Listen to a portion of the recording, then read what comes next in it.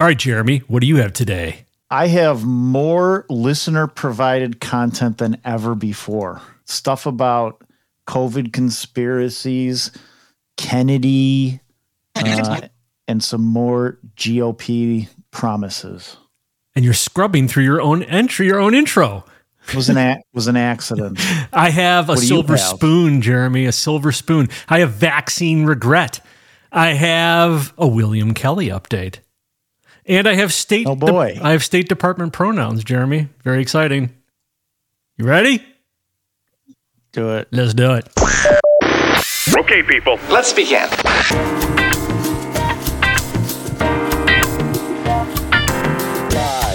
4, 3, 2, 1, 0.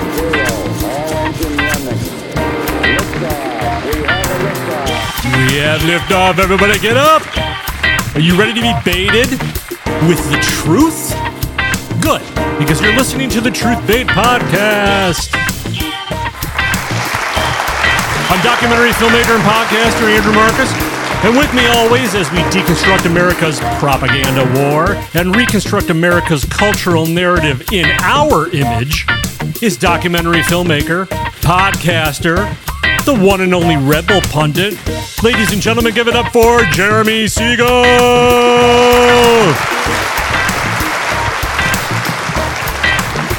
Hello, Mr. Marcus.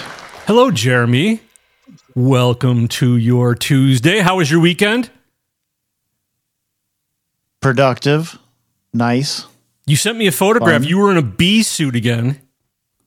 Once again, turning into a bee podcast, I suppose. Well, it's sweet. What were you doing with bees again? Were you back at the same farm? You sent me a picture. You were in a full bee keeping outfit. You were quarantined from the bees. I think as a result, you said in the last episode you'd been stung a number of times. Were you taking extra precautions this time? That was so I don't catch COVID from them. Are they spread COVID? But you can eat their honey. That's fine. And you were holding a queen. Yes. What did you have to do to get to the queen? Is that hard to do? What do you do? Yeah, you have to find her and grab her. But did the other bees like try to defend her? What happens? Sometimes they were buzzing around me, but nobody stung me. They were all fine with it. But I felt compelled to take a photo so I could prove to people that I've done it. Did you take that photo yourself, or did somebody else take that photo? It looked like somebody else was holding the camera. No, I with my bare hand picked up a queen, held onto her, and then took a selfie. Huh. Well, I was very excited. That's as close as I get to nature here in Chicago. Oh, yeah, you're right. There it is. Only one. You got one hand. Oh, wait, you're holding the queen in your bare hand. Yeah, you didn't notice that? I was too consumed with you behind the fencing. You look like you're behind a wire mesh. Wow, yeah, that's amazing. I'm surprised that they're not. They're not come over. Why aren't they? No, you're gonna do it. No, I can't believe that they are not swarming your hand right now. Why aren't they protecting their queen? Because my bees know me and they like me. So this is your hive you're tending to. This is back in my bee yard. Yes. Okay, I didn't realize that I've never seen you with one of these costumes. That's probably not called a costume. One of these uniforms. When you're at home, so is this because the size of your farm has grown so big, or you just are now a little bit more gun shy because you've been stung so many times? No, I always wear a veil over my face. I don't mind getting stung in my hand, but getting stung in the face hurts. It feels like your face is going to blow up if you get stung in a few different places at the same time. Is this outfit foolproof, or do you still can they still get in? I have had them get in through the sleeves, but it's rare that happens. But I was practicing. There's beekeepers, not all, but some will get to a point where you start picking up the queen and you mark them with a marker so they become easier to find, like a little paint pen. And it's definitely a skill that you have to develop. And this particular queen, I'm not going to get into the whole story, but she doesn't have long to live. And wait, how do you know that? Her test results came back? Because she's not performing up to standards. And so she's going to have to take one for the team, and she's going to get put down. It's sad, I know. You have to actually destroy it? Yeah, she's going to take the axe, and then a new queen is going to get installed into that colony and take over. And so she's a good queen to practice picking up, because if you hurt her, it's okay. She's going to die anyway. Okay. Last thing I'm going to ask you on this. Okay, what is the method of execution of a queen bee? You pinch them. You just in your bare hands, you just pinch it? You pinch the queen, it's called. There's a name for this. Yep. Where do you pinch it? Like in the head? Yeah, you just done. Don't you prefer to wear gloves or something when you do this? Why do you? Oh, Jeremy. So, everybody, welcome to the Truth Bait. No, we are getting to the truth of this. I didn't realize the carnage that was involved. Wow. Yeah. Okay, I want video of the destruction of the queen bee, please. By the way, everybody, if you love to hear me talk about my bees in the beginning of the show, share the show. Yes, everybody, do share the show. That is an excellent piece of value you can return to the show. Write us at truth@truthbait.com and tell us how much you love honey. I have seen more people sharing the show. Have you? It's happening. And not only that, Jeremy, we got another rating.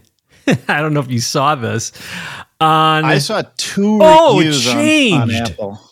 Okay. Yeah, I saw 2 new reviews on Apple. Somebody put up Apple Podcast. I don't know if you saw, but somebody put up a review, and it was a very glowing review, but they attached a 2-star rating on the review.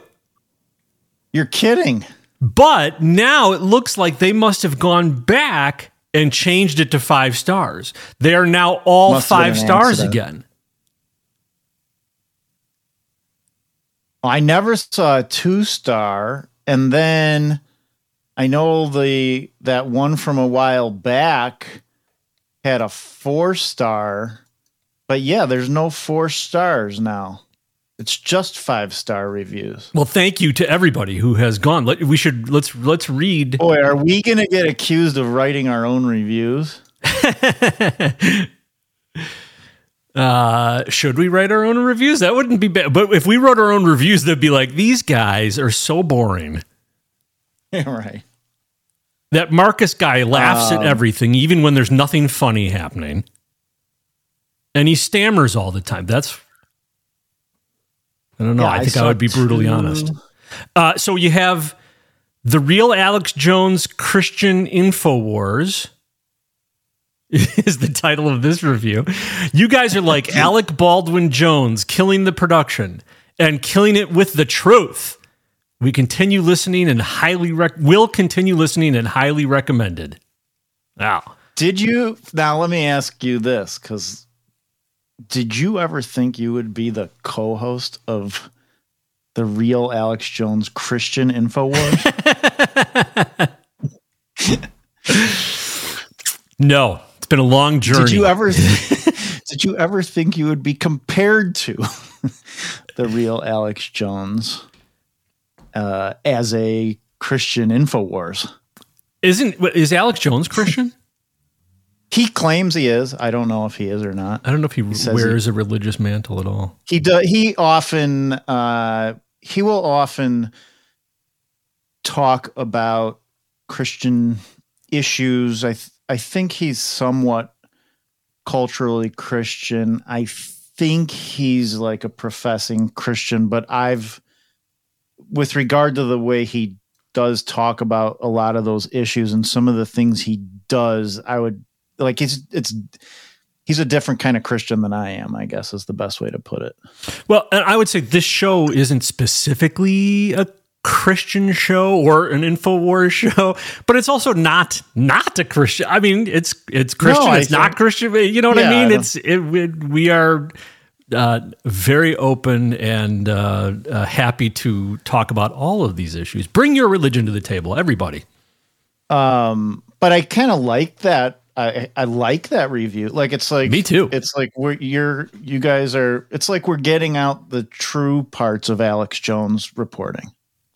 Well, people are entertained by Alex Jones, and hopefully that means people are entertained by what we're doing, because we aren't just trying to inform, we're also trying to laugh through this calamity we're all going through together, because that may be one of the ways we make it through is by keeping our sense of humor. Let's see, there was one more. Yeah, do you want to read it now, or do you want to read it later? We can come back to it. Let's come back to it. Let's keep people wanting more. We have some truth to get to, don't we? Yeah, we have no particular order set up today.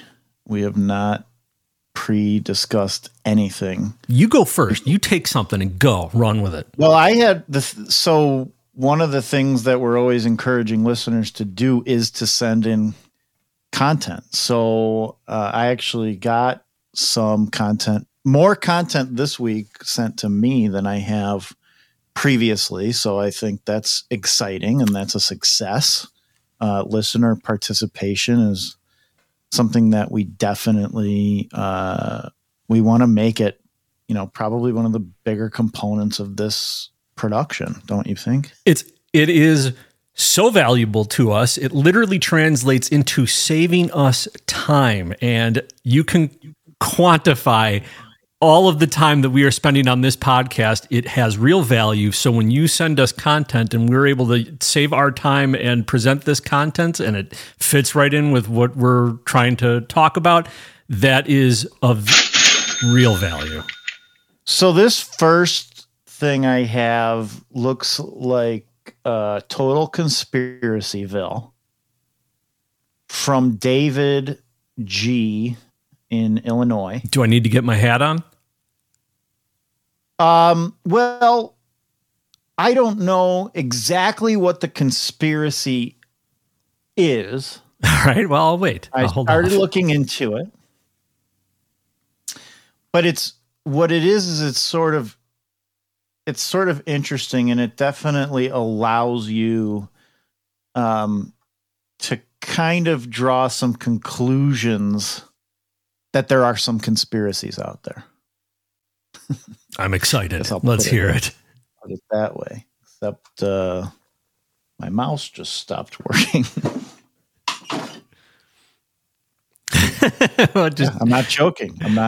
My mouse literally just stopped working. Do you want me to play? I plugged it in. You got must be a dead battery. All right. Okay. The wonderful world. This show is not live, ladies and gentlemen, but it is 99.9% unedited. So, do you know who Dr. Wen is? Oh yes, the Dr. COVID, Dr. Doom of COVID. Dr. Leanna Wen. Oh, I hate her voice so much.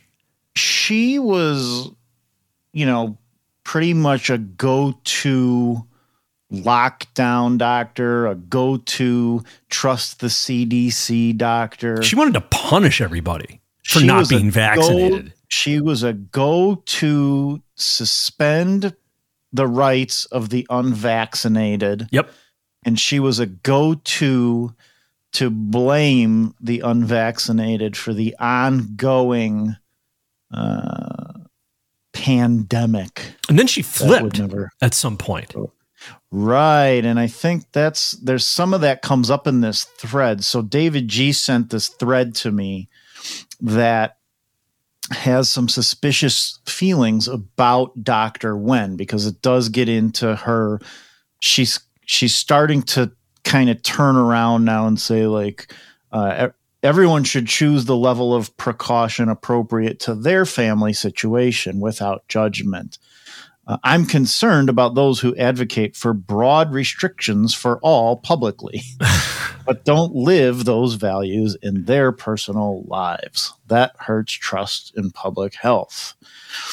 So, yeah, she's kind of taking a turn. Here's just an older clip from her, if you're not too familiar. I think the CDC is in a tough place, but no, I don't think that they have been as clear and practical What should they with be their doing? guidance What as should they be really saying? should be. I think they should be telling people at this point, if you're vaccinated, you are extremely well protected from getting coronavirus yourself and from spreading it. How you go about things at this point is up to you. There actually is no right or wrong answer. There are some people who are going to say, I still want to be really cautious and hunker down. I don't want to take any risks at all. Other people are going to say, I want to go back to all of my pre-pandemic life. And I actually think that that's fine. We should focus our energy on the unvaccinated. The people who are vaccinated are not a major public health threat. Let them do what they want to do to regain normalcy in their lives. Okay, that was on a CNN interview. So she wants people to regain normalcy in their lives that were vaccinated. And there's another vaccinated people are mixing. Unless there is proof of vaccination, everybody should still be wearing masks. And so I actually support what the CDC is now doing, which is going back to this indoor mask requirement, because frankly, we know that we can't trust the unvaccinated, that they have been walking around without masks. And in fact, that's what led to the surge that we're seeing. That was a very nefarious tactic that she and the government took on that. I just want to chime in on that because do you ever see the movie Full Metal Jacket? I have. Yeah. So there's a scene in there when, there's a character, Gomer Pyle, who is this, overweight, clumsy dude in basic training in the Marines, and he is just incapable of doing anything right. And so the drill sergeant very sadistically decides to turn the platoon loose on this guy. And the way that he does it is he constantly punishes the platoon for everything that this guy does wrong. And in this analogy, the non-vaccinated are Gomer Pyle not getting it right, doing things wrong, not getting vaccinated. And the platoon is everyone else out there, the vaccinated, who they punish by making them put masks back on because of those misbehaving, aberrant, unvaccinated. Yeah, that's a good comparison. So Dr. Simon Godek, I think Goddek or Godek, I don't know exactly how it is pronounced, and I don't know who he is, but he does have a blue check mark that he must have bought at this point. Right? Isn't that how you get a blue check on Twitter? Yes, now? you have to subscribe. Okay, so it doesn't actually mean you're verified anymore. It just means you pay. No, it means you're verified according to a democratic process that anybody can become verified. You're no longer just deemed special. So you pay for your verification. You do. You pay for your verification, but it literally, it makes the definition a little more accurate. It verifies who you are. Okay, so Dr. Simon Godek had put this thread out, and one of the things he highlights here is that she was, in 2018, she was the president of Planned Parenthood, which I was unaware of. And so she's definitely part of the left establishment. But I think the big one here was that, and what is getting people to take a second look at her and maybe how long she's been involved in government or media propaganda is she's all over CNN, and CNN went to her. Do you remember? She was a doctor in Boston. Yeah, she was on CNN every day from what I could remember. I saw clips of her coming off that channel every day. Yeah, well, do you know when else she was on CNN? No. Do you remember the Boston bombing? Yes, that's right. Bombing? Yeah. Yeah, well, evidently she was on CNN that time, too. That was a long time ago. That may be how she was introduced to the producers over there. Maybe. But her interview. Listen to this interview on CNN about the Boston bombing. This is back from then, contemporaneous. This is when this was like that week, or it sounds like it's Jake Tapper interviewing her, and here it goes. Joining me now is Dr. Lena Wen. She's an emergency room physician who was working at Massachusetts General Hospital the day of the terror attack. This recording is how it plays, so I'm sorry for it sounding sort of weird as far as the audio goes. She also works at Brigham and Women's Hospital. So you were at Massachusetts General Monday. What happened? Oh, it was a horrific day. We had no idea what was coming. It was 3:00 and we heard that there were 2 explosions, but we didn't know where. We had no idea how many people were coming to us. How many people came? It seemed like dozens, and it was. It was probably nearly 3 dozen patients. Does it sound at all like she might be reading a script? She doesn't. Yeah, she sounds ready for the story. She doesn't. Like and when you watch, she sounds seasoned. Yeah, when you watch it, it's very bizarre. Listen to that again now with the expectation that she's reading from a script. And possibly struggling to recall the lines. Are you accusing her of being a something actor? I don't even want to say it and have it in the transcript. I'm not accusing her of that. Dr. Simon Godick has accused her of that. So listen to this now with that sort of perspective or expectation. She also works at Brigham and Women's Hospital. So you were at Massachusetts General Monday. What happened? Oh, it was a horrific day. We had no idea what was coming. It was 3:00 and we heard that there were 2 explosions, but we didn't know where. We had no idea how many people were coming to us. How many people came? It seemed like dozens, and it was. It was probably nearly 3 dozen patients in 2 hours or so. And was the hospital ready for it? I heard from Dr. Walls from the other Brigham and Women's Hospital that because of all the drills the hospitals here have been running since 9/11, you were unbelievably prepared. Technically and medically, we were ready. We had done drills. We knew what to do with each individual patient who came in. But I've never seen trauma like this before.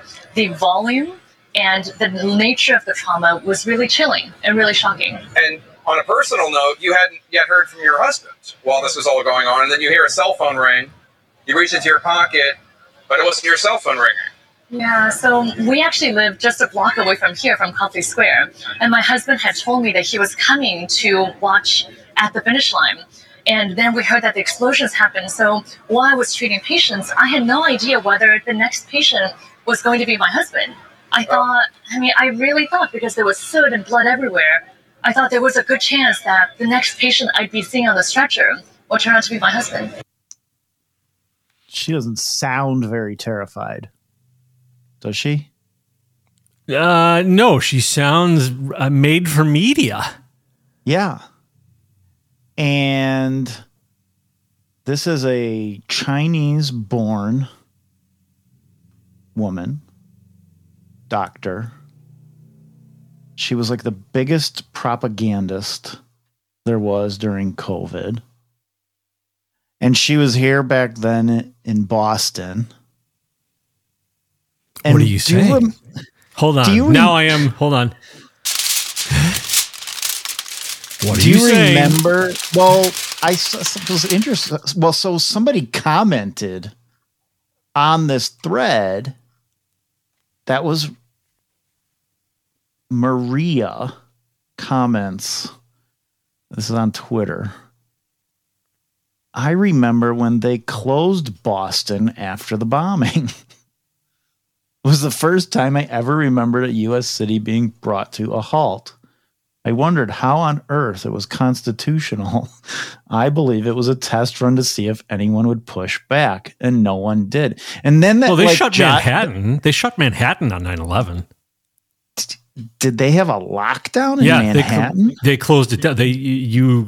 All the bridges were up. Everything was. They locked it out, if I'm not mistaken. Let me look it up. See what I can find. Because I do remember Boston was like a stay in your house order. This jogged my memory. Oh, there was a see, I don't know if there was that. They had people like, because they were looking for the two guys. You remember the Rolling Stone model that started the bomb, or that blew up the bomb, and then his brother.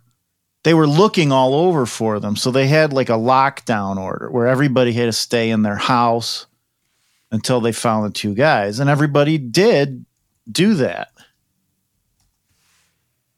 So I think that the thought process here is drawing the connection of her being some type of Chinese agent or a go-to media propagandist for some of these operations that are going on.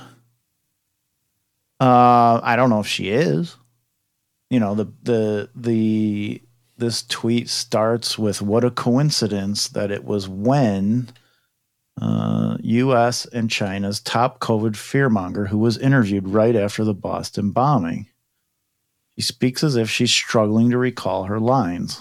At least her accent has improved. That's kind of so little racist, doctor. I don't know that she's reading from a script as much as she may have taken time to write down a couple of things to have answers to appear on the media, because she seems very media savvy. That said, I sure would like to know a lot more about her if I could do it without having to ever hear her voice. It is the most. There's something very nasally about her voice and the way she talks. Very snooty. I can't even if I listen to her, I could repeat. She climbs inside my head. Like if I'm ever taken hostage and they want to torture me, that's what they're going to play outside my cell. Is a loud clip of her on loop. But I do think it's worth knowing more about her, where she's from, her connections. I think there's probably a lot of people in the media that I would also feel that way about. She's definitely a propagandist all day long. Yeah, I mean, Did she become that organically, or was she trained for that? I don't know. Born in, I see on Twitter, I don't know how accurate this is. It's on Twitter. Born in Shanghai in January 1983. And there's a lot of people drawing conclusions to her being Planned Parenthood, abortionist. See, but you have to be, if she led Planned Parenthood? I guess she was became their president. Yeah, she's a political animal. Must have been after what's her name went out. She's a political animal. You have to be a political animal to become the leader of Planned Parenthood. That's a political stepping stone. Yeah. So she's very political. She's very savvy. It doesn't surprise me that she was probably, sought out a producer, or somebody for her sought out a producer for her to become front and center. I wonder if she's really a doctor. Right. Does she have any actual patients? That's what I wonder. That's what I think is interesting here. Like she takes over Planned Parenthood. And the headline was, a doctor is taking over Planned Parenthood. She was a crisis actor during the Boston Marathon. Jeremy. You're going to get us. You're going to kill our sponsors. The best thing that could ever happen to us is that we get sued for $1 billion. Okay. No, thank you. I have 1 billion bees for you. Yeah, right. And then she turns out to be the top propagandist during COVID. And so to me, it's like she's a LARP. Explain to people what a LARP is. Live action role play. Like, is she? That's my question. Is she really a doctor? Dr. Wen. Well, she has an MD. I don't know. I think that's a perfect goal for us to ask our producers to see if any of them can do some research and dig up her background. And David G. In Illinois, I assign you with that task. Is that who sent you this? That's who sent this. And I didn't have a lot of time to dig into it, but I found it to be interesting. I agree. It is interesting. It's worth us bringing up, worth us mentioning. I found that audio in that interview, like going back in time, right? Because you could imagine, like, in the moment of just coming off of that marathon bombing, like, you watch this interview and you probably just sit there and watch it, right? And then move on to the next one. I mean, that was before Alex Jones introduced the world to crisis actor as a thing, wasn't it? Yeah, but did he? No, you know what? It was Jim Hoft they accused of using the term crisis actor, and he had never used the term crisis actor. Is that right? But if you go now looking at this clip, I mean, she really does come across that way, and in reality, during the COVID stuff, she's kind of doing the same thing. She's like a crisis actor. She's like playing the role of the doctor to tell everybody what's going on and trust the CDC, and we can't trust the unvaccinated. And basically, she's a media propagandist. There's no question she's a propagandist. Having this role back in, is it a coincidence that back during the Boston bombing, she was just the doctor there when that happened that they went to? Yes and no. Yes and no. It doesn't have to be a fully planned out conspiracy. I think that there are, she is a propagandist. She is a tool. She may very well be a trained agent. Don't know. But my guess is she sought out media, or somebody related to her sought out media. She probably, if she was already the director of Planned Parenthood, she had tons of media contacts already. So that relationship was already there. Well, this would have been before that. Oh, it would have been before that. Right. The Boston bombing was before 2018. Oh, you're right. It was in 2013. Became president of Planned Parenthood. Oh, okay. So that might have been the launch of her political career. The launch of her political career, maybe. Yeah, it's interesting. Who is Dr. Wen? That's not W-H-E-N. It's W-E-N. I definitely, David, that's who sent it? David G. in Illinois. David G., please dig harder, dig more in, and we will talk more about it if you can send us more info, because we're both interested. I'm interested in the total conspiracy angle. Andrew sounds like he's interested in the non-conspiracy. No, because I'm leaving the door open that there could be a total conspiracy there. She could be a trained agent, which is why I want someone to dig down more, because you'll find what you find. Very good. So that's great. Thank you for the listener-provided content. Did you say you had some COVID thing? So since we're talking about vaccines, let's play this. This was going to be the perfect one to play at the end of the show. Well, you can't now because we just talked about vaccines. Right, it's COVID, it's vaccines, it's all. So here's do a smooth transition into the next. Yeah, I picked this up from No Agenda Social, and there's no name. Let's see, the TikTok that it came from is at JDFMCP, but I don't know if that's the person who's in this or if that's just the person who filmed it. This is a comic, a British comic, who has a very interesting bit. Take a listen. I regret having gotten the vaccine. I really regret having gotten the vaccine. I'm sure it's fine, but I just wish when the state told me to do something, I'd be the sort of person who said no. But it turns out I'm the sort of person who says, fine. I don't understand what's going on. You're telling me it's important. Okay. And all they had to do was say, you won't be allowed to go into pubs for like a month. And I was like, put it in me. That's what I'm upset about, is that I had a principle temporarily. Like, if I was in Nazi Germany, I would have stood up to the regime. I wouldn't stand up to not being able to go to a pub for a month. I would have been like, Anne Frank, she's in that attic there. I saw her. It doesn't matter what the point of principle was. The point is I would have been a chill. And that I have to live with that for the rest of my 3 or 4 more years before I have a heart attack. Well, it funny. sounds like he was. What? It sounds like he was getting his advice from Dr. Wen. Right. He was. No, I thought that was. I thought it was very funny because it's true. It's funny, but it's also sad. Well, this is where I'm saying. I think that part of getting through the calamity we are in is being able to laugh. Because if you don't, the alternative is not very attractive. And it is getting people to hear the message. If he were communicating the exact same thing with a top-down speech from a podium, nobody would hear it. A select few would hear it. This is going to go much wider because it makes people laugh. Spoonful of sugar. No?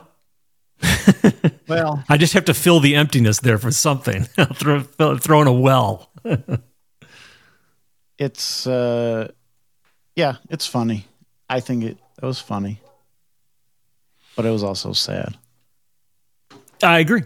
What do you have? Anything else? What do you have? Anything short, random? What you got? Yeah, well, Throw it out. There was a Kennedy. Do you hear my dogs? Yeah, here. Let me play something while you settle them. Okay. All right. Here. Let's do.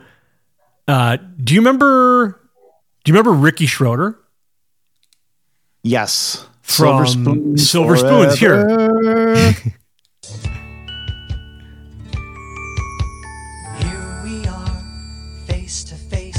A couple of silver spoons. Yeah, so Ricky Schroeder was child actor on the 80s sitcom Silver Spoons. And actually, I just that was the original opener from the first year. Here it was 5 years later.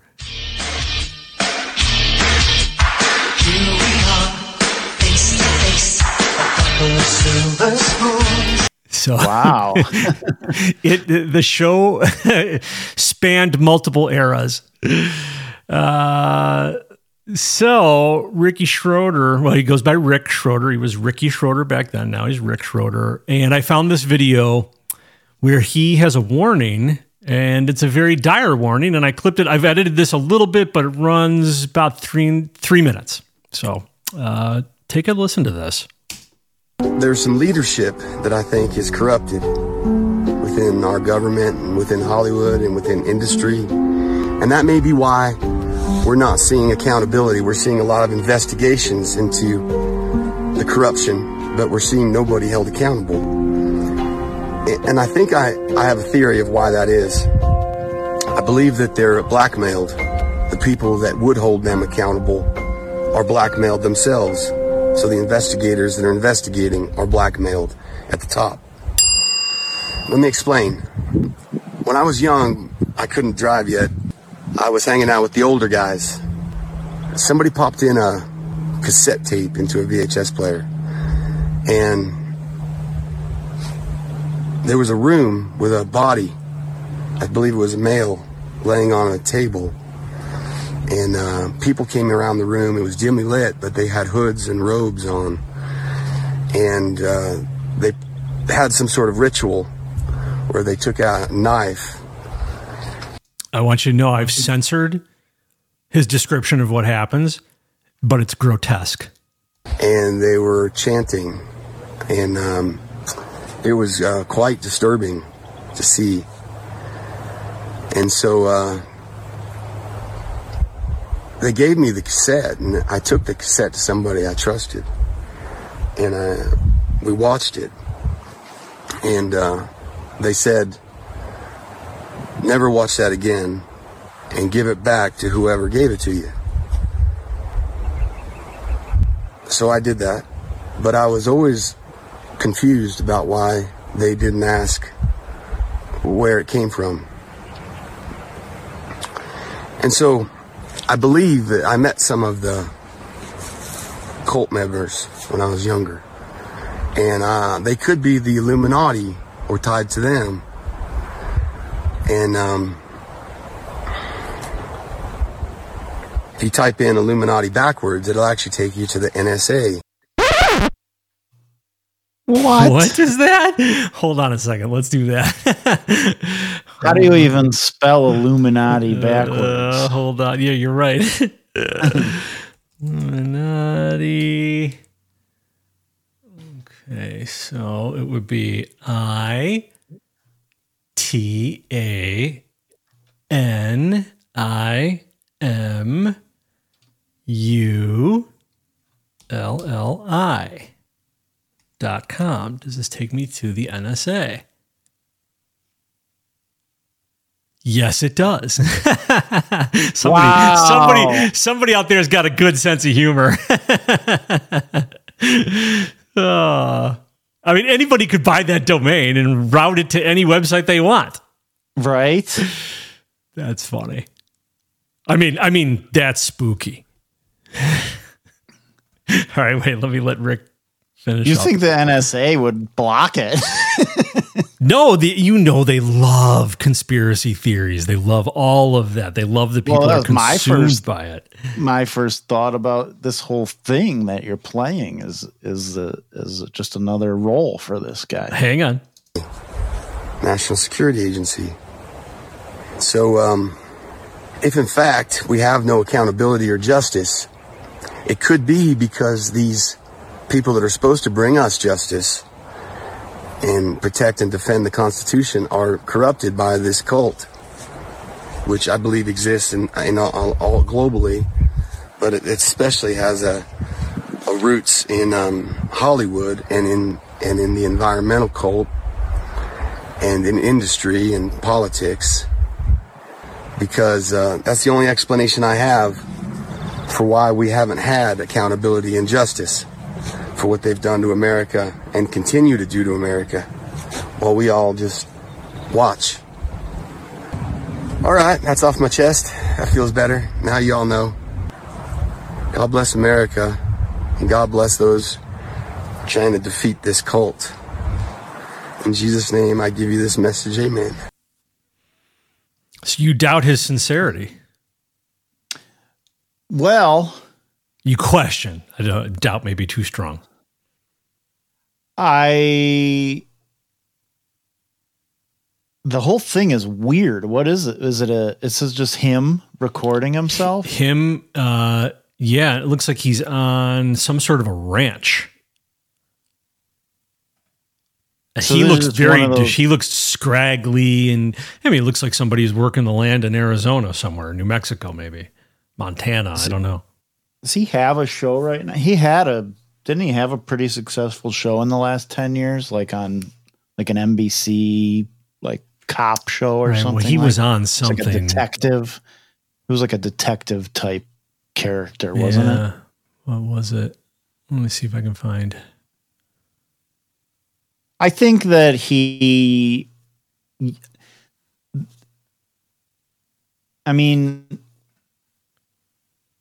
when I hear him use the Lord's name, it sounded pretty sincere about it. It gives me some feeling of, I should pause before I accuse him of being part of a conspiracy.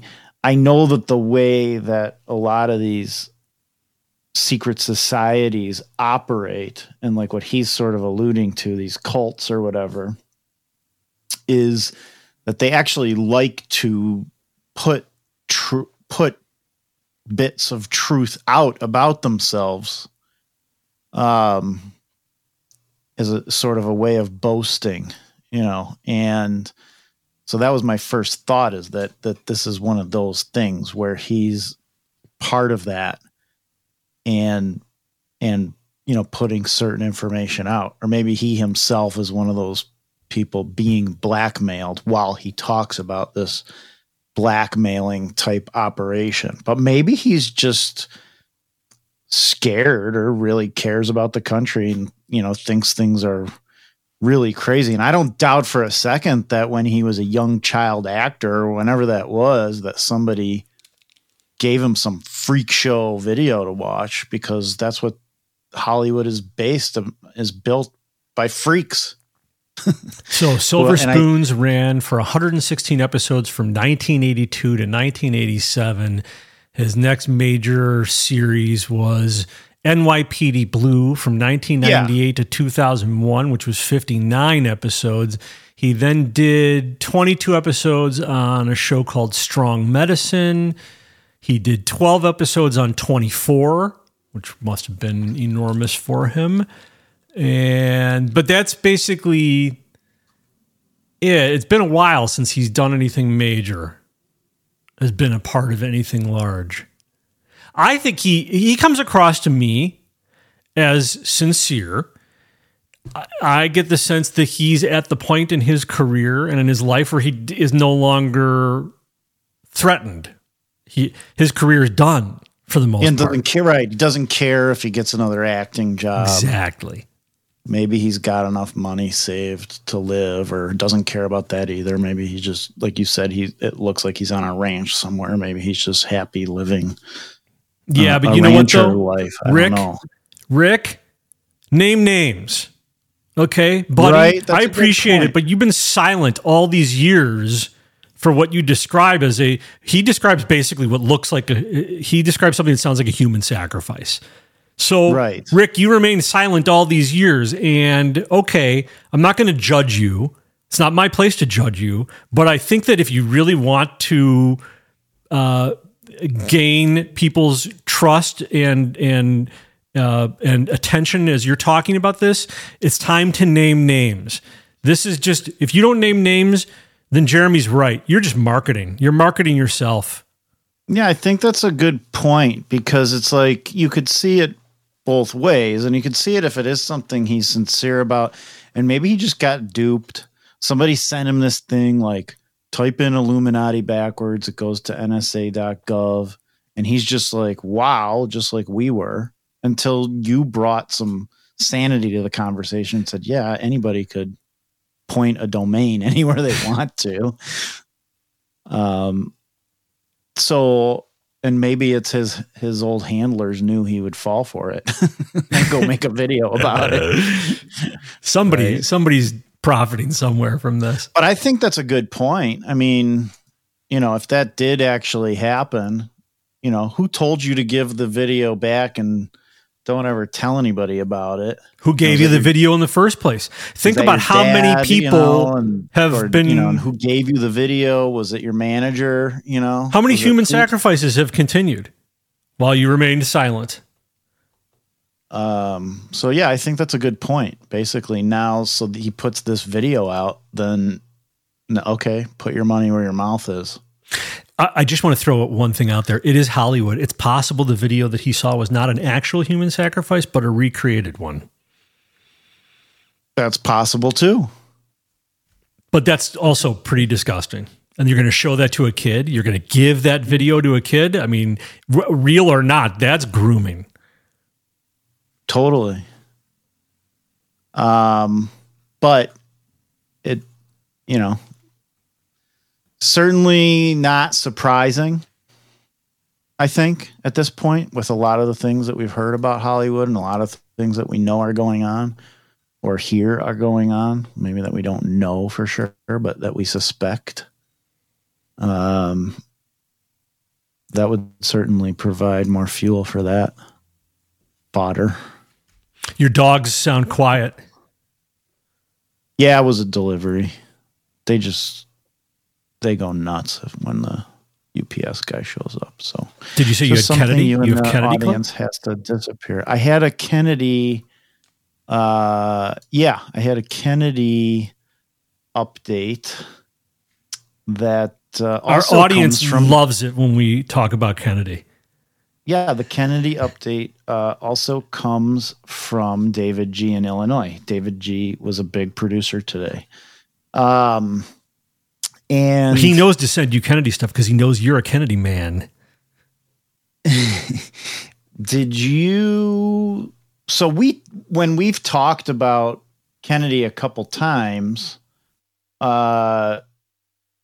had said we thought or I had said that I thought it seemed like he might be angling for a vice president spot, or or something that I actually would like to see is him on a Trump Kennedy ticket. And there have been others that have said that too, like Bannon has come out and said that. Roger Stone has come out and said that. Because they've both come out and said that, I'm scared that I came out and said that. But you're fully programmed, Jeremy. He tweeted. We never covered it, but it was like May 10th. Just to quell any speculation, under no circumstances, in all caps, will I join Donald Trump on an electoral ticket. Our positions on certain fundamental issues, our approaches to governance, and our philosophies of leadership could not be further apart. Yes. I recall that. I thought we talked about that with Jim Hoft when he was on. No, we didn't. When he was on the podcast. We didn't cover that tweet. I don't think we covered that comment of Kennedy. I don't recall that. Yeah. Yeah, no, he sounds pretty definitive. And he did this interview. And who was the interview? It's looks like some sort of indie piece, basically, out in California. And they're at his house. They're going on a hike. It's on YouTube. And he also talks about Trump and why he's the candidate that can beat him. I've got a little bit of that clip right here. Run against Trump better than anybody else can. Do you think you could win? I know I can win because I can hold it. Because I get, I get many of the same supporters. I will take support from President Trump. No other Democrat can do that. My supporters are probably equally Republican and Democrat at this point. And I get more independent voters than anybody. And I can confront President Trump with the lockdowns, which no Democrat can. Lockdowns, he closed 3.3 million businesses. He closed 41% of the black-owned businesses in our country would never reopen again. This is a war on the poor. It was a war on minorities. It was the destruction of the middle class. Did he do those things? He didn't do those things. He let the governors decide. Those were all Democratic governors that did that. And some Republicans, but... Well... I agree that Trump is... This is a major problem for him. He did allow the government to shut down. But I feel like Kennedy actually is stepping out of the lane with that one. I don't know. I feel like it's easy to... I think Trump deserves a lot of blame for the way things went from a leadership standpoint, not necessarily things he could maybe technically do or not do. Right, no, that's why I agree with you on that, which is why I feel like Kennedy is undercutting the bona fide criticism of Trump by making that claim. It's going to make Trump supporters defensive, and probably rightfully so, because Trump deserves blame for Operation Warp Speed. Trump deserves blame for not firing Fauci and bricks immediately. He deserves blame for allowing governors to do what they did. Maybe. I guess it's debatable, because at the end of the day, it strengthens states' rights. Well, yeah, it's like what could but it was a leadership thing. It was something that he could have taken. I mean, he went and declared a national emergency. He gave that speech to the whole country, looked like he was being held hostage. He looked like he didn't know what he was doing. That was the first time I agree that I really lost faith in Trump as far as, it was a very strong disappointing. President. Yeah. It was like he just looked different. He had a totally different demeanor. He seemed from prior to that, he had always seemed in control of just about every situation, even in the ones that seemed to be going against him. And in that moment, he appeared weak, right. The events, unknowledgeable. Events were bigger than him.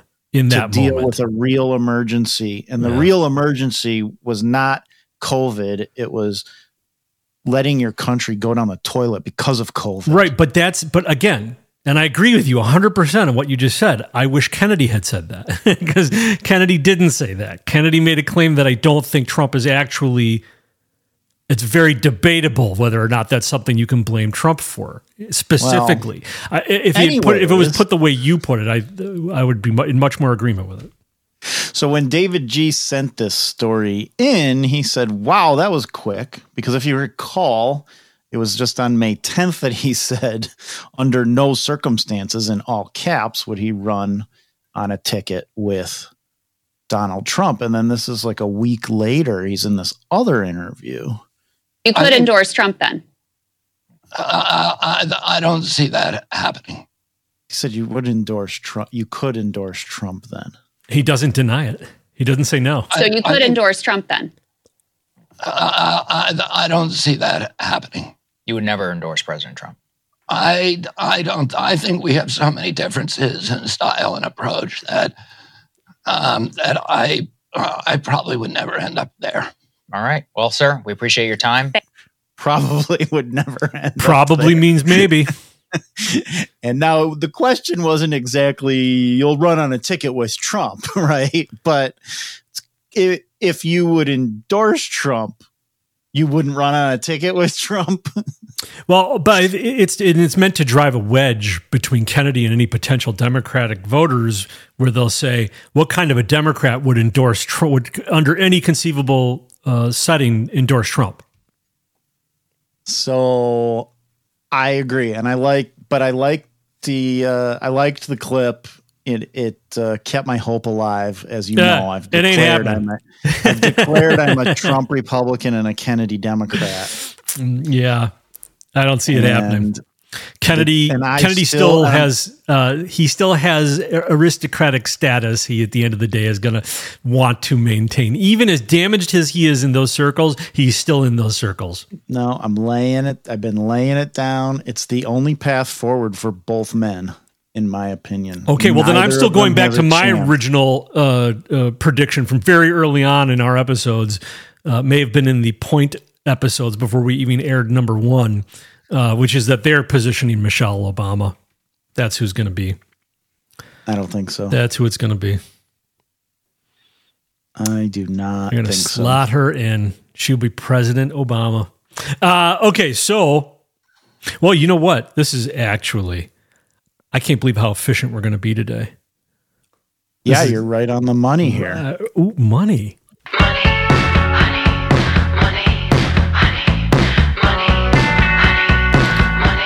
Well done, Jeremy. Ladies and gentlemen, we've arrived at that point in the podcast where we get to tell you how we take care of business here. You may have noticed we do not have any corporate sponsors. Jeremy, tell them why we don't have any corporate sponsors.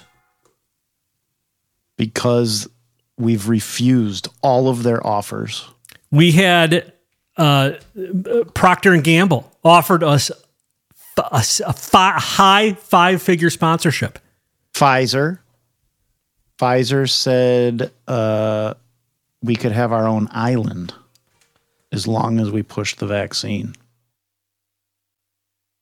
We told Pfizer that we were in talks with Johnson & Johnson. We told Johnson & Johnson we were in talks with Pfizer, and then we just didn't return either of their phone calls. That's right. And that's how it's going to be. And the reason for that is because we are the truth bait podcast. We are not the propaganda bait podcast, the clickbait podcast. And in order for us to bring you the truth, we cannot have corporate sponsorships. We have to have citizen sponsorships. That's where you come in. Ladies and gentlemen, this is called the value for value model. If you've been listening to this program, if you think what we've been talking about and the analysis and the deconstruction has been of value to you, then the way this works is we ask you to return value to the podcast so that we can continue bringing you this value. And Jeremy, I have an update for you. Here, real quick. 3 ways to do it. There's time, talent, and treasure. Time, David from Illinois, thank you so much. You have been giving us your time. That is of huge value to us. Talent. We have producers out there who are sending us artwork. We have people sending us segment ideas. That is also of tremendous value. The third way, treasure. We're getting very close, Jeremy. You know, we've been trying for quite a while to open a business account for the Truth Bait podcast. And we have now officially given up on the bank, the very large name brand bank, who was telling us that it was going to be at least another month before they could give us approval. Wow. And I believe that that is because they didn't want to tell us no, but the answer is no. That's incredible. We walked across the street, metaphorically, to a different bank, and they have already assured us we will have an account, and we should have account numbers this week. And so we are ready with, I have a Stripe account ready. All it needs is a bank account. And as soon as we have a bank account, we are going to be able to accept that third form of value, which is treasure.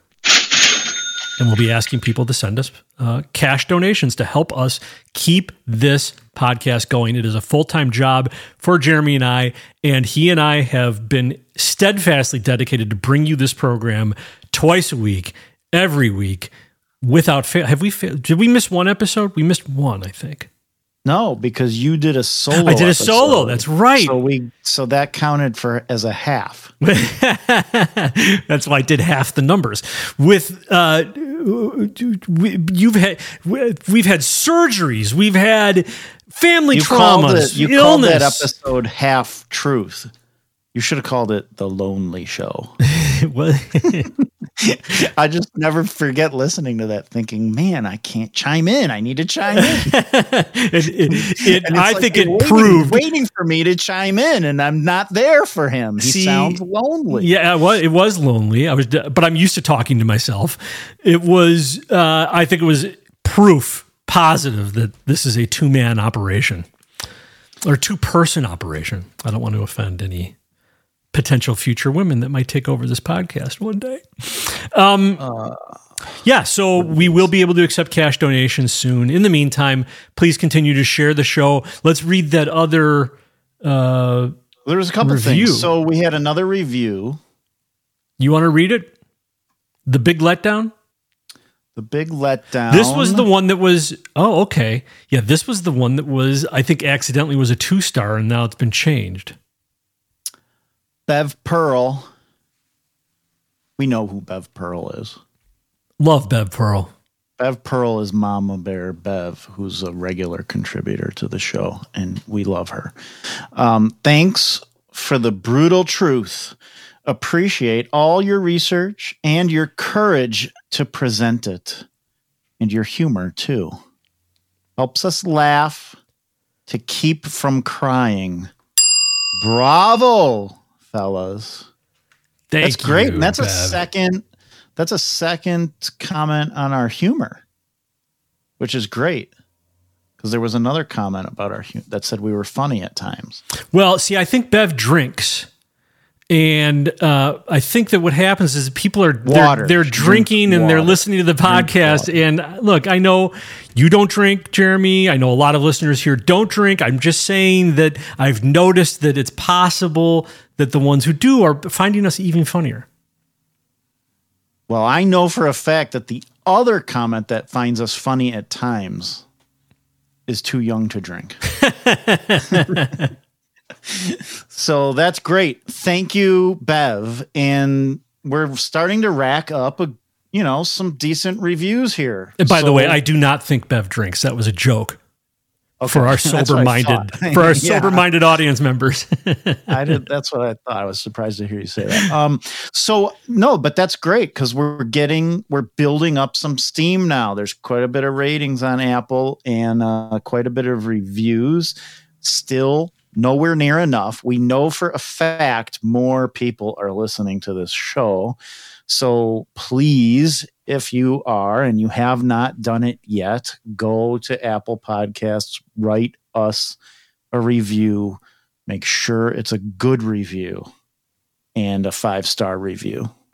And thank you. Thank you, Bev. There was another thing that happened. You know what, though? We're also rated up on Spotify now. Is it? Yeah, Finally we didn't have enough at first, but we now have a 5-star rating, and apparently there have been 11 reviews. 11 people have rated it. Oh, great. It doesn't give any further breakdown than that. All I see is 5-star and an 11 in parentheses. So, okay, well, that's good. We need more. So if you normally listen on one platform, go over to the other and rate it. It's definitely going to help us out. I know one thing right now, like at least the last time I checked when I was listening to the show myself, it always shows you recommendations of other shows that are similar, and ours has no other recommendations, which means there is just nothing like the Truth Bait podcast. That's right. Which means we're not going to get recommended on other people's podcasts. But I do think the more ratings we get might help us get that recommendation at some time. At some point in time, their algorithm is going to figure out who we're like the Christian Alex Jones. Right. Do you remember the complaint that we had that I read last week? Refresh my memory. Well, it was a complaint that I was suppressing your freedom from using vulgar speech. That's right. Profanity. Yes. Something I thought that would never happen. I promised you that would not happen if we decided to not use profanity. But we read the message that was from a listener, Michael L. in Illinois. But Jeff from Elkhorn was listening to that, and he chimed in on the same subject. And he wrote in, "Hi, Jeremy and Andrew. Regarding the gentleman from Vernon Hills and his condoning cursing, swearing, vulgar, obscene language in the public discourse, I used to communicate that way. No need to unpack all that. However, when I did, I knew that it was at best a lazy way of avoiding substantive discourse. At worst, a shallow way to demean or disparage a person, their character, or their idea/philosophy. It's also acquiescing to the left's premises and narrative in order to avoid substantive, genuine, and intellectual dialogue. As a Christian, I also want to obey and honor God, in whose image I was conceived and created. As revealed in his word, there is also reference, at least these two. There are many more to what God says about this." He sent in a verse from Ephesians 5:4, "And there must be no filthiness or foolish talk or vulgar joking, which are not fitting, but rather giving of thanks." So you are turning this into the Christian podcast. I'm not. I think the thing that's interesting here is that is what informed me why we should make that decision in producing this show. And those were my reasons for being adamant about it, was my interest in not offending God. And see, well, you're worried about God. I'm worried about the children. Well, God, I know, is worried about the children. And so I just appealed directly to the highest authority there. And that was why I think Jeff sees the same thing. But I think that this is reaffirming to my position that our one complainer did not. Hold on a second. Just because he's one complainer, he probably speaks for a number of people out there. Okay. Well, we do have a wide variety of people in our audience. Well, let me tell you something, because Michael wrote in again. You don't say. Yeah. Michael said he listened to episode 26. He says, "You are a funny dude. I like your segment and how you introduced your deplorable listener as the one complaint that you never saw coming. I was told I'm irredeemable, so forgive me. He said a few things. Wait, who said he's irredeemable? I don't know. A few things. One, I agree. Your appeal will be better by remaining clean. You are correct. It was more the free speech angle that Andrew identified as my point. Words used in the proper context and tone can always be appropriate based on topic, in my deplorable opinion. Last point, be nice to Andrew because bleep, bleep, bleep. I just added the sound effect for what was written there. Call me the deplorable. Okay, so Mike L wants to be known as the deplorable. He said bleep, bleep, bleep. I didn't actually bleep profane words. And I am glad, Michael, that we've had that effect on you and you were able to refrain from using that type of language in your email to us. I just think it's a good conversation. This is, I think, cool that now there's a little bit of back and forth between some of the listeners. Do you? Yeah. Okay. All right. I don't know. I don't know if everybody is as enthralled with it. Maybe not. Maybe not. Hey, listen. Then they can write us and let us know. It too. Write us and let us know. Truth@truthbait.com. No profanity at truthbait.com. All right. Do you have anything else? I don't want to cut off anything that is from our listeners, from our producers.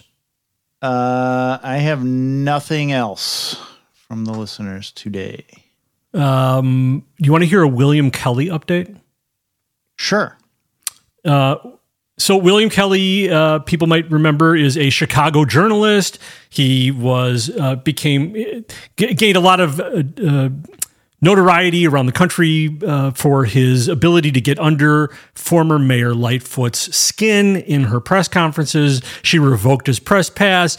He's been in a lawsuit with the city ever since for his credentials. He's a tenacious reporter on the scene in Chicago, and he's been covering the story of where illegal aliens are being housed in the city of Chicago. And he had a story a couple weeks ago about a hotel here in Chicago called the Inn of Chicago, which has been basically converted over into an illegal alien shelter that Chicagoans are not even allowed into, as evidenced by William Kelly attempting to go into the hotel and being blocked. He apparently discovered that. Do you remember a place called the Standard Club, Jeremy? Yes. And the Standard Club was a very fancy schmancy club in Chicago. It went out of business. And it is now a shelter for illegal aliens. And the Standard Club is a block away from the federal building in Chicago. The Federal Reserve building, right? Federal Reserve and Federal Courthouse. And so here, this is from the Sun-Times. They talk about, let's see, the Standard Club is on Plymouth Court in the shadows of the Federal Building Complex. Right by the Chicago Board of Trade, it's the economic center of the city right there. Chief U.S. District Judge Rebecca Paulmeyer alerted her colleagues to the designation in a recent email. Quote, some of you have observed increased activity at the building formerly occupied by the Standard Club, 320 South Plymouth Court. We have learned that the city of Chicago is using the building as temporary housing for newly arrived migrants. Migrants. She uses the word migrants. They're illegal aliens. There are 700 new residents, and the number is expected to rise to 1,200, at least for several months. Some of these new neighbors are likely to be frightened and anxious. Please exercise caution and courtesy whenever you are in the areas surrounding the courthouse. Yeah, so just remember, Americans, you need to be careful because these illegal aliens might be frightened or anxious, so you need to be careful around them. At a joint city council committee hearing last week, alderpersons were told Chicago is out of money, space, and time to handle the humanitarian crisis caused by asylum seekers. Asylum seekers, Jeremy. Where specifically are they seeking asylum from, and what exactly are they fleeing? Nobody wants to talk about that because they're not asylum seekers. And if you were to stretch the meaning, they're seeking asylum from leftism, from socialism. They're fleeing their S-hole countries, as Trump said, which are all socialist utopias. So at any rate, William Kelly got word of this, and he went down and took a look for himself. Here's his report. I'm reporter William J. Kelly. I'm here at the Standard Club of Chicago, which used to be one of the premier private clubs in the city. Now it is an emergency migrant shelter and the home of a newly arrived 27-year-old Venezuelan migrant named Elvis Diaz Betancourt, who has just been charged with aggravated battery with a deadly weapon. Betancourt was caught on camera at Pritzker Park stabbing another migrant in the hip. A Cook County judge set his bail at $20,000 to get him out of jail on electronic monitoring, perhaps so he can enjoy some of the Standard Club's luxury amenities. The Standard Club was recently acquired by Remo Pacelli, who also owns the Inn of Chicago, the subject of my previous viral migrant hotel investigation. Pacelli has been convicted of tax evasion and went to federal prison for 27 months. He still owes the IRS $2 million. But thanks to Mayor Lightfoot, Chicago is apparently paying him per migrant on the taxpayer's dime. Well, that's quite a racket. Nice. The guy owes money to the government? And he's... Yeah, but he's doing a major service for asylum seekers. I wonder what kind of deal was worked out. Right. So is the government going to use taxpayer dollars to pay off this guy's debts to the government? Well, obviously those debts aren't going to be a problem anymore. Meanwhile, to me, that's the lead of the story. William Kelly unfortunately buried it towards the end, but that's the lead. It's the corruption. It's the money gravy train, and that a tax-paying deadbeat, a deadbeat, not a deadbeat dad, a deadbeat taxpayer. Is that what you would call somebody who's not paying their taxes? Anyway, that was crazy. Yeah, gotta love that city. I still hold out hopes that one day we will book William Kelly on this podcast. It seems he's very elusive. The audience is going to have to chip in a lot of money to get that one, I think. You think we're going to have to make a direct payment to William Kelly to get him on the podcast? What it seems like. We'll keep trying. We will keep trying. He does get to a lot of truth, and we'd love to bring the truth to our listeners. So I do like his reporting. I always have. Agreed. Well, Jeremy, do you have anything else? Just that there were I caught this open comms going across the wires today. Democrat Rep Jayapal, with regard to this debt ceiling issue that's going on that McCarthy's going to end up caving on. Mm-hmm. Yeah, she's making threats about people in the streets. I think there would be a huge backlash from our entire House Democratic, caucus, certainly the progressives, but also in the streets. I think that it's important that we don't take steps back from the very strong agenda that the president himself shepherded and led over the last 2 years. So I just found that was those are some things audience could pay attention to when you see clips like that. That's direct open communications telling people to get ready, they use it as a way to threaten to get the things that they want. But I think they're going to get it without it. I think McCarthy's going to fold on everything anyways. Do you? Ooh, prediction. Yeah. I mean, they'll probably give him some things to make it look, like he's done okay. At the end, they'll make it look like they both got concessions. So Biden's happy. Biden's people are happy. McCarthy's happy. McCarthy's people are happy. and then, business as usual. Right. There'll be some cuts. There'll be just enough cuts in just the right way to inflame the left. Keep the money flowing. Yeah, and keep people inflamed. Keep the riots going. Keep the money flowing and the riots going. So, well, that's as good a way to end the show as any, I think. Keep the riots going and the money flowing, ladies and gentlemen. Into the streets. Out of the shadows and into the streets. Shorter episode today, clocking in at just about an hour and 20 minutes. Sometimes the truth is very efficient, Jeremy. It can be that way. Thank you. Please keep the stories coming. Absolutely. Thank you, David in Illinois. Yeah, that was good. 2 out of David.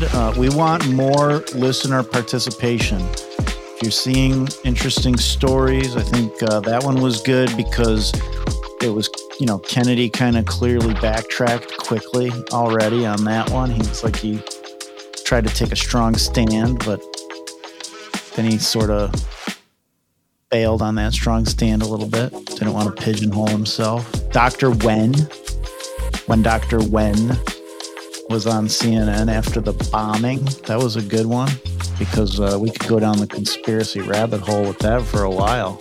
Yes, please send us more. More on Dr. Wen. Oh, yeah. And thank you to the people who gave us ratings, to Bev Pearl and others. Those are very helpful. It gives us a lot more to do, and it's more fun. I think when people participate, people are writing emails, people are doing the reviews, people are sending in clips and interesting stories. We always emphasize it. We want to keep emphasizing, though, that this is something we're trying to have a community-driven podcast here. So we definitely appreciate it, and it seems like it's working.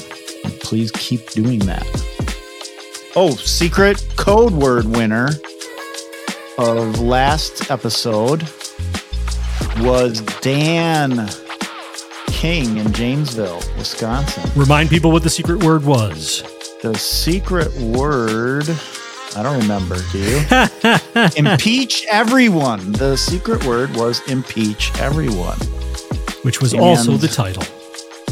What is the secret word for today, Mr. Marcus? The secret word for today is ibuprofen. Okay. And we are in talks. Just to background, we got contacted by Advil. We wanted to see how this works. There's been a lot of ibuprofen in my family recently. So, but everybody's on the mend. Is that correct? All is well, and the show continues. We bring you the Truth Bait podcast every Tuesday and Friday without fail. To the best of our ability. And the last 2 weeks have been that. So we look forward to a little more production time in the weeks ahead. But now, back into the sea of clickbait with us all.